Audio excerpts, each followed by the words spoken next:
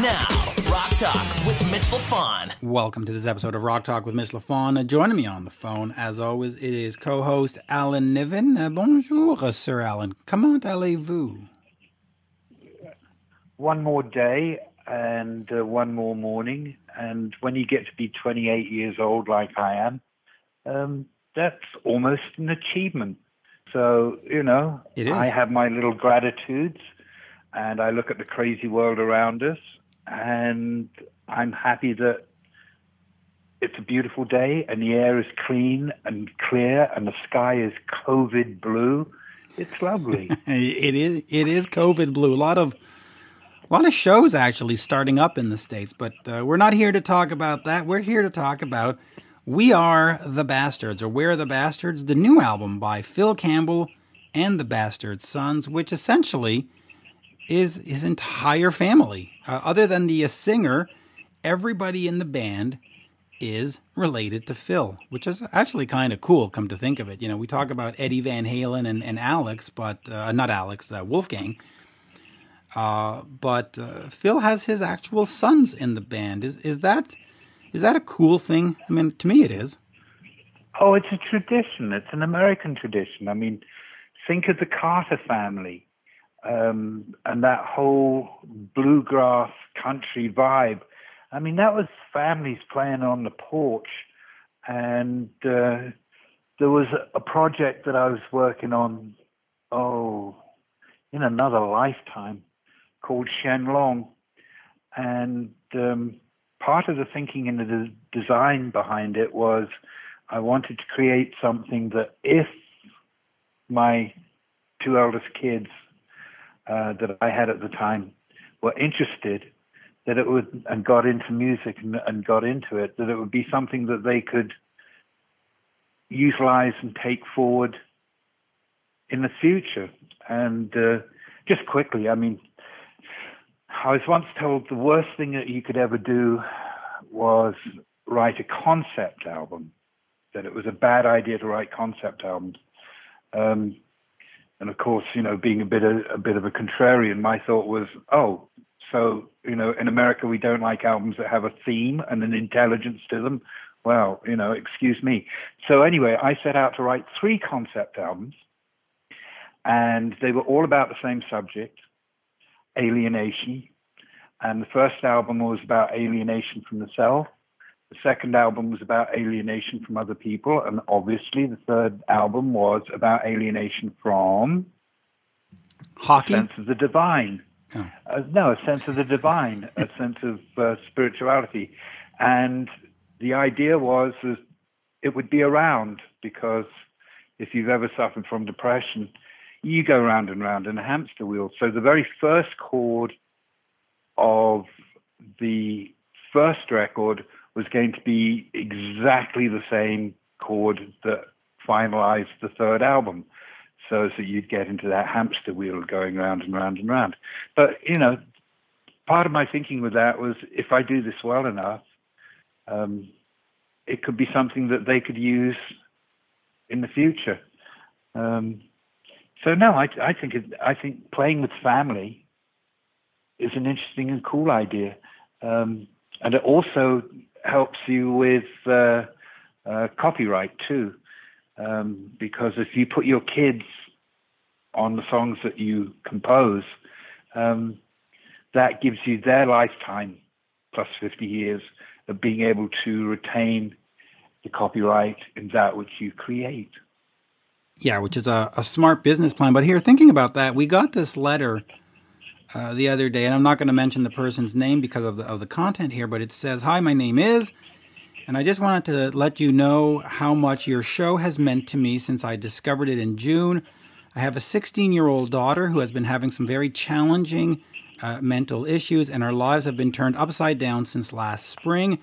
I'm not telling you this because I want you to feel sorry for me or anything like that, but just to let you know that your show has been a bright spot for me, and I believe it or not, and believe it or not, has helped me cope with these hard times. I just listened to your Van Halen tribute show, and it was beautifully done. You and Alan are like the big brothers I never had. A peace to you, my friend, signed this person. I shared that with you before, but since you brought up the idea of depression and mental health, I just wanted to share that with you because, after COVID hit, I got into a space where I just like getting up and walking the dog and getting up and walking the dog. And then I go, oh, don't you want to go to shows? And I'm like, yeah, I love shows, but I really just like getting up and walking the dog. So I'm not necessarily depressed or anything, but I kind of like the quiet. I like this new normal. And I've thought maybe it's time to roll down the show and not do it as much. And then you get a letter like this and you go, okay, yeah, that'll motivate me to keep going. What do you think of that letter? And I'm purposefully leaving the guy's name off of it because I don't want to embarrass him or cause him any, whatever. But what do you think of that note we got? I think it's very touching. And in point of fact, when you were reading that, I got a little wave of goosebumps because, it's good to know that when you're putting your energy into something, that it does actually reverberate with others and connect to others.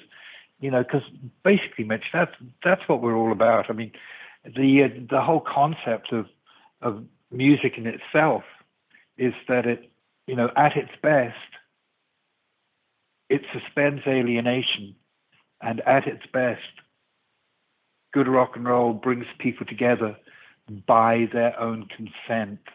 We live in a coercive world full of rules and peer pressure and stricture but if you're going to sit across the room and play a song for me and I recognize the emotion and the spirit within that song, then a willing bridge of humanity forms between us, and it's by our consent, and It's not forced.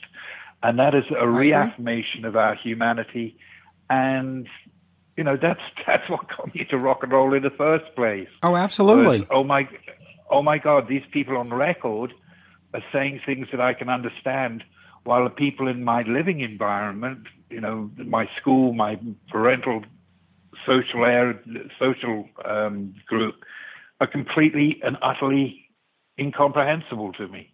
So that's what we do it for, is connection. Yeah, no, and that was an unexpected email, or in fact they reached out through Twitter, and it floored me because I was just like, wow, that's deep, for the lack of a better word, and then you know what?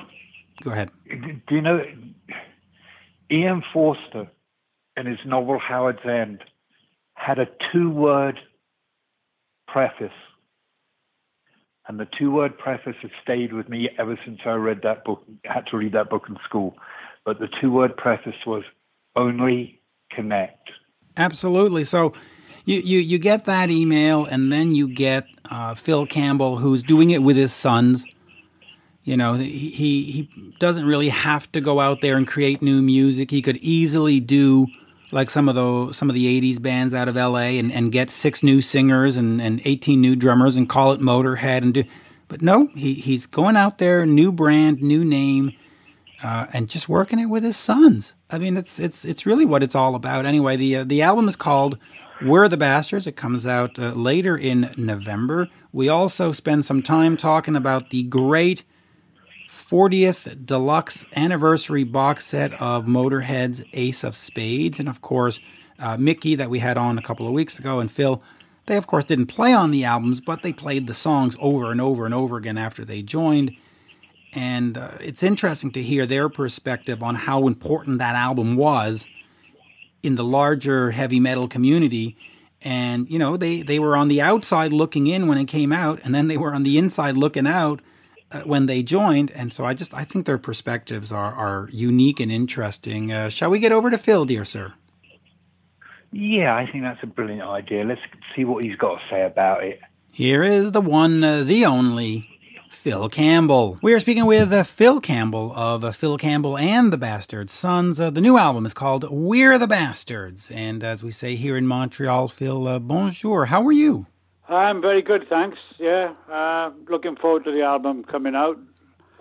And we've got the Ace of Spades anniversary coming out as well. So it's pretty exciting time for music fans out there. It is, and I'll throw this in, and maybe we can talk about it later, but on October 22nd of 2000, you were at the Brixton Academy celebrating the 25th anniversary of Motorhead, and that came out as the Live at Brixton Academy DVD and CD later, so we can look back 20 years on this date too as well. So a lot of stuff to cover, but real quick, talk to me about We're the Bastards, and I want to ask you, in terms of reestablishing yourself as a brand, you know, obviously there are bands when somebody passes away, they continue their brand. When you lose somebody like Lemmy, you absolutely can't continue and go on and say, you know, you're Motorhead without him, but has it been difficult to reestablish? I mean, has it been harder than you were anticipating? Has it been a reasonably simple transition? And how is it sort of saying, hey, I'm Phil Campbell. I'm doing something new now? Well, I didn't have no expectations, really, you know, for the first few months, like when we decided, like, well, obviously we didn't really speak about splitting the band up after when Lem passed away. You know, it was just an unspoken about thing, like, you know, it was obvious. But for a few months, yeah, I, you know, just still in a state of shock and numbness, you know, and, you know, it was just different. And, yeah, we had a band together for 2 years while Motorhead were going. Anyway, we were just like playing cover versions then and things, you know, just having some fun. And, you know, I had more time on my hands then when Motorhead didn't continue. So we changed the name and started writing our own material. But you know, I was hoping we could get, you know, decent audiences, you know, and good reactions. And we've built it up and it's gone, you know, really good. We've played, you know, supporting some really big bands, played stadiums and things, and sell out club tours and theatres. So it's gone really good, you know. But I didn't have any expectations. I just hoped it would go well, you know. And it's nice for my boys as well, and you know, because they all deserve, you know, they're all fantastic musicians. So you know, they deserve a good run of things, like so. Yeah. No complaints, really, you know. No. Well, so then let me ask you this: in terms of, you know, you're Phil Campbell of Motorhead. When you had, I mean, have you been getting offers from other bands to come and be sort of the new replacement guitarist and the new this, and yet if you are getting those, you still continued with your son. So did anybody come knocking and say, "Hey, come and join us. You'd be a great replacement player"? No, I didn't put myself out there. Okay. And, you know, I've always get people every week asking me to play on tracks. I've been doing that for years and solos and different things. But I didn't put myself out there, no, and no one came knocking, which, you know, was fine by me. Like, you know, I'm glad I've sort of done it this race. It's been, you know, a bit of hard work, but hard work is, you know, is fun. And, you know, we've got a lot of respect with this band now. So, you know, it's all worth it in the end of the day, like, you know. Oh, it really is. And I have to say, The Age of Absurdity and the EP before that were just phenomenal. I mean, you know, I actually went out and purchased them. I didn't just, you know, sit around and wait for a free record company, whatever. And it's just fun rock and roll. I mean, I don't even want to describe it. I don't want to say it's heavy metal or rock. It's just good music. In terms of playing with your sons, you know, I just look at, you know, Eddie Van Halen passed away recently. And the one thing that's been really touching to me is the pictures that Wolfgang has been putting, you know, up on his Instagram and stuff of him and his dad on stage. And that connection of you being on stage with your sons, I mean, you can't really put a price on that, right? I mean, that's a whole different level of yeah, it is. It's you can't put a price on it, really. You know, it's a privilege and honor, you know, and you know, it's a dream, really. You know, and it's I don't know if anyone has kind of doing this kind of thing, Now with three boys in a kick-ass rock and roll band, it's quite unique. But it's, unless you've got to experience it really to, but lots of times on the stage I forget it's actually my boys there playing with me. The band's steaming along so great, we're kicking ass, and I'm just in my mind frame of, for a few seconds, like, oh yeah, this band's sounding great on this track, or this tonight, and then it'll hit me back. Oh God, it's my voice. Like, it goes in and out. Like, it's like different perceptions and that all the time. Well, let me ask you this. Well, sorry to cut you off, but let me ask you then about the creative process, because we get to We're the Bastards, we get to writing this song. You had the EP, and you're just sort of testing the waters and figuring out who does what, and then Absurdity is a wonderful album. But when you start getting into the creative process, who's writing most of the songs? Who's coming up with this stuff? Is it a team, or is it like, hey, I was the dude in Motorhead with 45 years experience, you listen to me? I mean, is it a democracy? No. Okay. Yeah, there's five of us writing the songs, and that's the way I want it. It's five of us. It's five heads. For me, it's a lot easier than like three with Motorhead. Because I can take a little bit more of a back seat, I guess. But with Motorhead, we got it in the end. It was great. Sometimes I personally struggle for a few days. Trying to come up again, nothing in the rehearsal room for one day. And Lem and Mick they were great and all that. They understood that. And we got it in the end with Motorhead. It was we got a great output. But with this band, it's full of ideas. Todd comes in with a bunch of songs, basically more or less finished songs on this album, and Dane's coming in with a lot of different drum rhythms, and we trying all sorts of stuff. I came up with a handful of songs, half done or three quarters done. Or Tyler came up with some cool bass riffs, which we turned into songs, and we listened to some sound checks we taped when shows were actually happening last year. So that was in January. We were listening back. So yeah, and then we leave the vocals and the melodies to Neil, and unless there's something really we don't like, and then we'll change it like.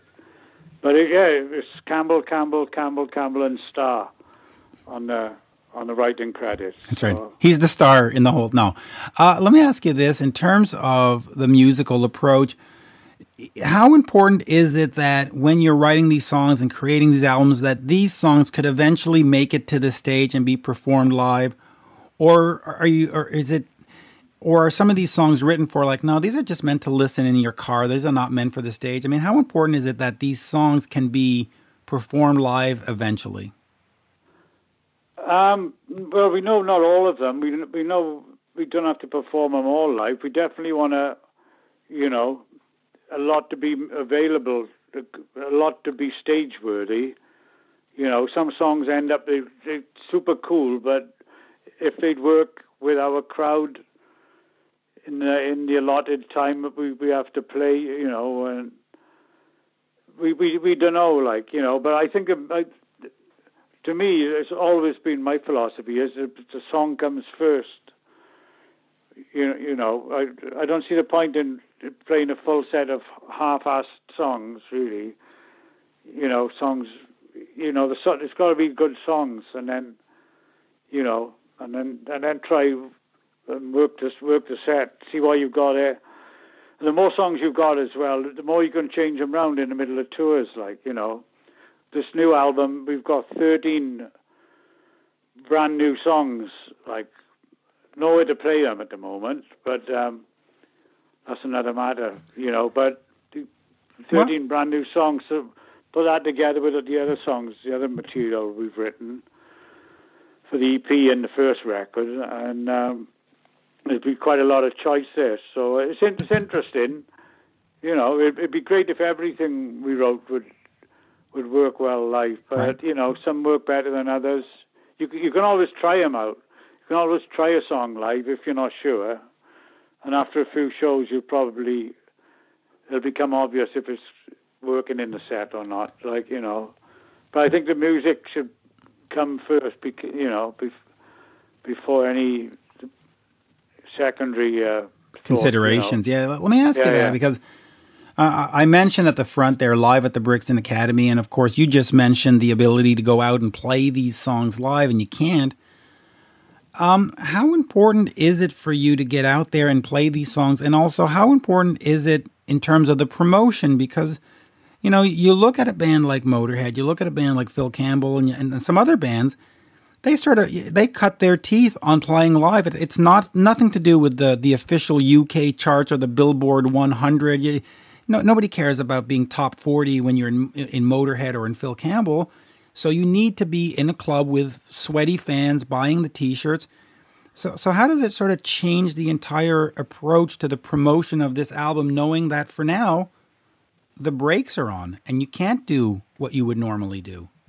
Yeah, it's unprecedented so far, all this. I mean, with Motorhead, we knew we were never going to sell millions of albums. We never a platinum selling band, So we went out and did the gigs, which we used to love anyway. But we can't do gigs now. So we put out like three videos so far, and we got another video coming out when the album's released. And been doing press, making people aware the album's coming out. And things have been getting played on the radio and stuff, but there's only so much you can do, really, But I'm an optimist, and I'd like to think that before too long things can get back more or less to normal if we get a good vaccine for everyone and that, And then there's going to be a lot of smiling faces in the rock and roll world. Well, all artists and fans of the arts, they'd be able to... We'll get out there and we'll start enjoying you again. Do you think that the current situation is going to hinder your ability to get this record to fans? Do you think that people are not going to be able... I mean, does it hurt your promotion cycle at all, not being able to be on stage? I don't know. I guess it's going to make some difference, but... we're really trying to make the awareness of it in the only way we can do now with the media and stuff, and I guess our sales will tell at the end, Yeah. But we made a bloody great album here. I'm over the moon with it. I can't wait for it to come out. Yeah, listen, I've had a chance to preview it. It is absolutely fantastic, and I'm just glad that you're still going and still doing this. So let's spread the word. That's bar none. If I may, just real quick about the Ace of Spades box set. Now, of course, it's an album that you didn't play on, but overall, it is one of these albums that is not only fundamental in the history of Motorhead, it is fundamental in the history of heavy metal and hard rock. When you were out of the band and this thing comes out, or you weren't in the band yet, I should say, you weren't out of the band. When you weren't there yet and you see this come at you and you take it from that outsider's perspective, what was it like when you first heard Ace of Spades and you went, oh, fuck, yeah, they got something here, these What was that like? Well, with Bomber and Overkill, they kind of scratched the surface a bit. But, when Ace of Spades came along, it was just everything gelled. I mean, it's got an album full of great, tight songs, great production. Taylor's just whacking away on the kit, which like no one else can do. Like Lem's at full growl and at bass, Eddie's thrashing away.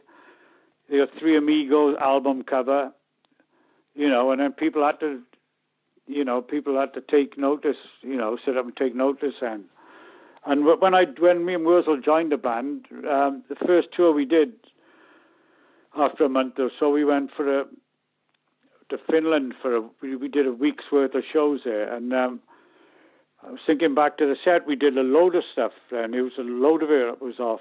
We did Jailbait, The Hammer, Love Me Like a Reptile, Chase is Better Than the Catch. And up to the end with Motorhead, Chase was still in the set. Ace of Spades we played every single night, We used to love it. But it was a milestone album now. I don't think anyone had heard anything quite like it. It was like, the boys were pioneers then, and the songs stand up for themselves. It still sounds fresh to this day. Was it 40 years now? Yeah. It's, 40 years, and that's what the deluxe box set. So let me ask you two questions about the box set and also about the music. When the box set comes out, which is October 30th, I believe, how involved are you? Because you weren't in the band, so do they come to you and say, listen to these demos, do you think we should put them out? Or does the record company just send you a notice and say, hey, this is coming out? Like, are you part of the process to put these box sets together and these deluxe editions together? Yeah, we can be as much as we want. I mean, me and Mickey, I think one of the issues is we are the road crew with me, Mickey, and Lem live. I'm not sure which year it was, or it might be from a German show, but we okayed that, and I made sure we said yes to that, and we got a general idea what's going on, but it's a lot of work doing all that as well. So we leave a lot of it up to management, right? They're making good decisions. We make sure the fans get value for money as always, and I hopefully with it, this can, show a whole new generation of rock fans, what it's about. I'm staring at it right now. It looks absolutely incredible, this thing. I mean, it's unbelievable. Live concerts from '81, live concerts from other times. In terms of the actual music, though, it comes out. You said it was changing. They scratched the surface on the previous albums, and this one was like, wow. You're then invited into the band, and you have to learn these songs. Do you say to yourself, well, these are perfect, so let me just play them note for note? Or as a guitarist, you think there and go, if I just did this little doodle, or I added this little ping, or I added this little whatever flourish, I'll make it my own or make it better. How did you approach covering this material? Well, it kind of evolves over a period of years, but initially, you try and get it close. You don't want to lose the essence of the song. It can't stray away from what the recorded song is. But Eddie's style was, and myself and Wurzel's styles were all a little bit different, so, we probably adapted as well as we could to get them sounding as close as we could. But then as you go along, when you've been playing them on stage every night, you might flick a little lick in here, and then,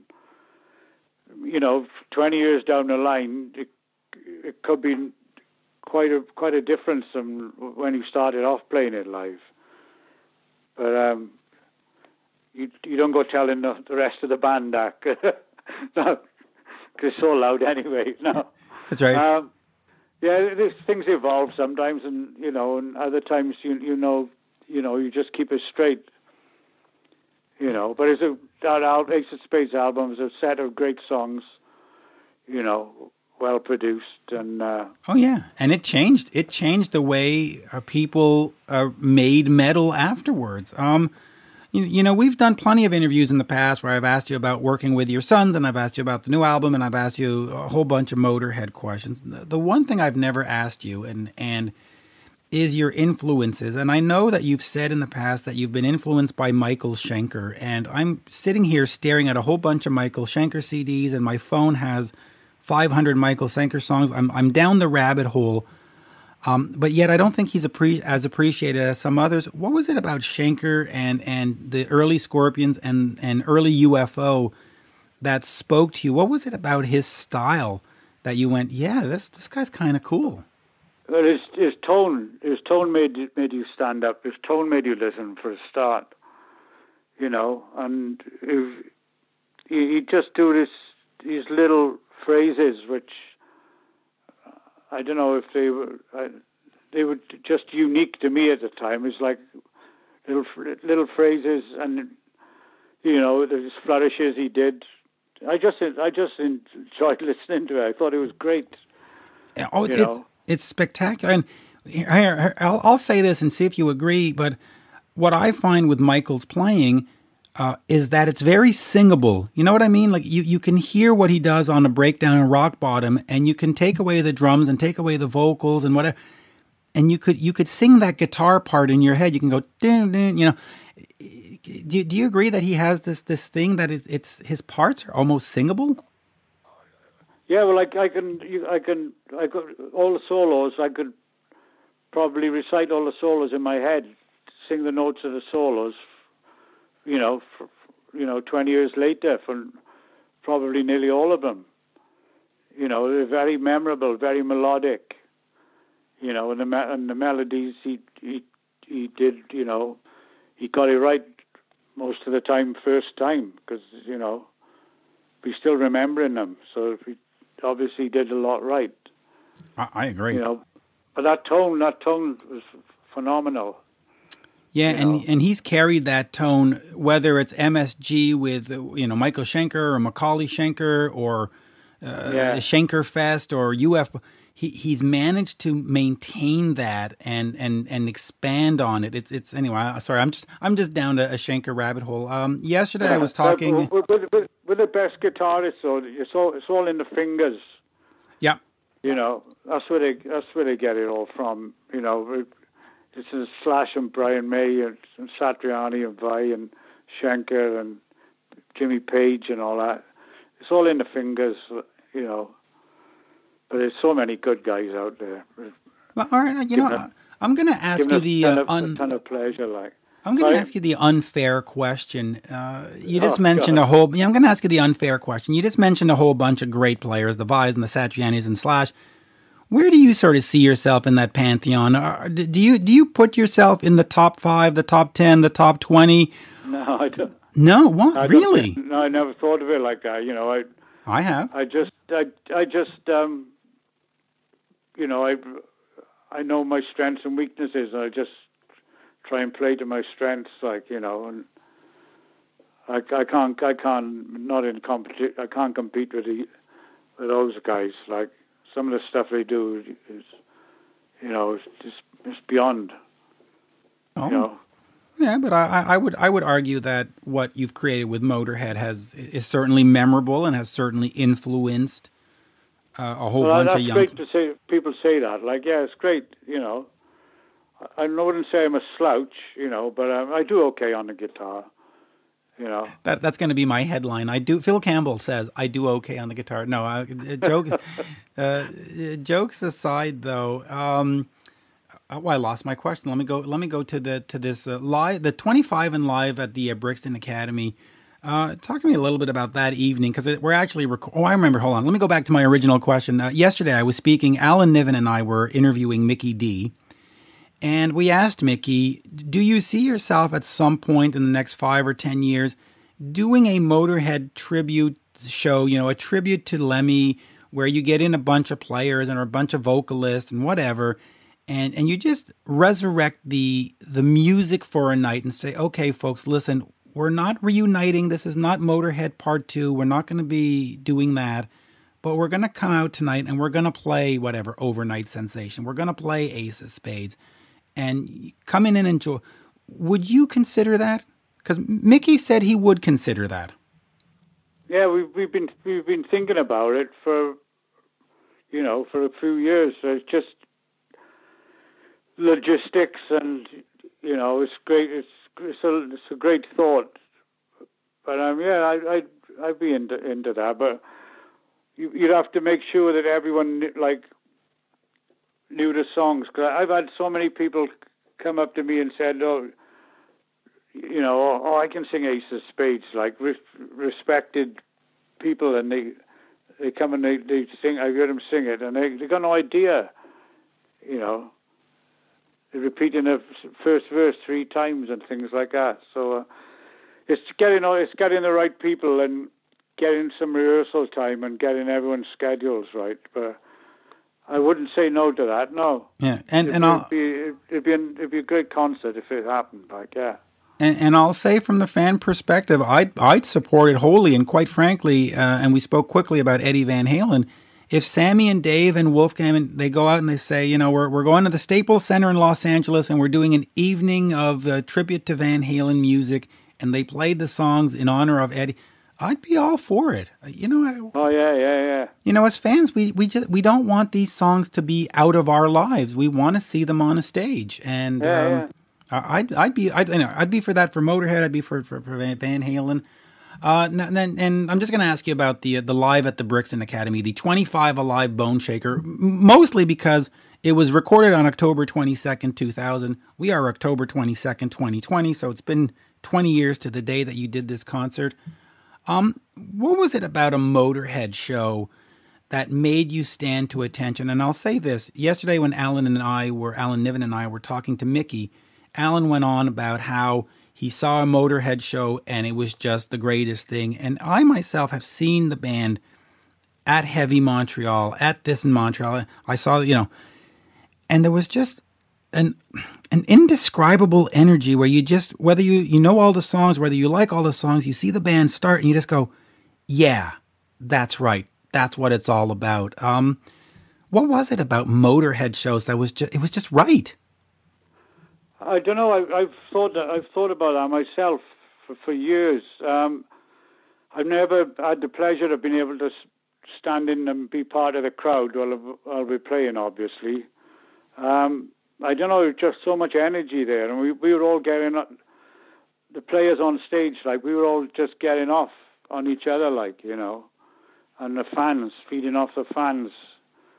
And I suppose the volume puts you into another kind of stratosphere as well. So I guess, yes, must be a hell of there's something weird going on there, I know. It's obviously weird. The energy, because even when the players changed, that energy was still, anyway, there was just something very magical about Motorhead shows. There's just, I don't know, it's hard to describe, but any memories of that Live at Brixton Academy and that 25th anniversary, and now seeing that we're 20 years later, it's like the 45th anniversary. Yeah, was it that night that Brian from Queen came and played?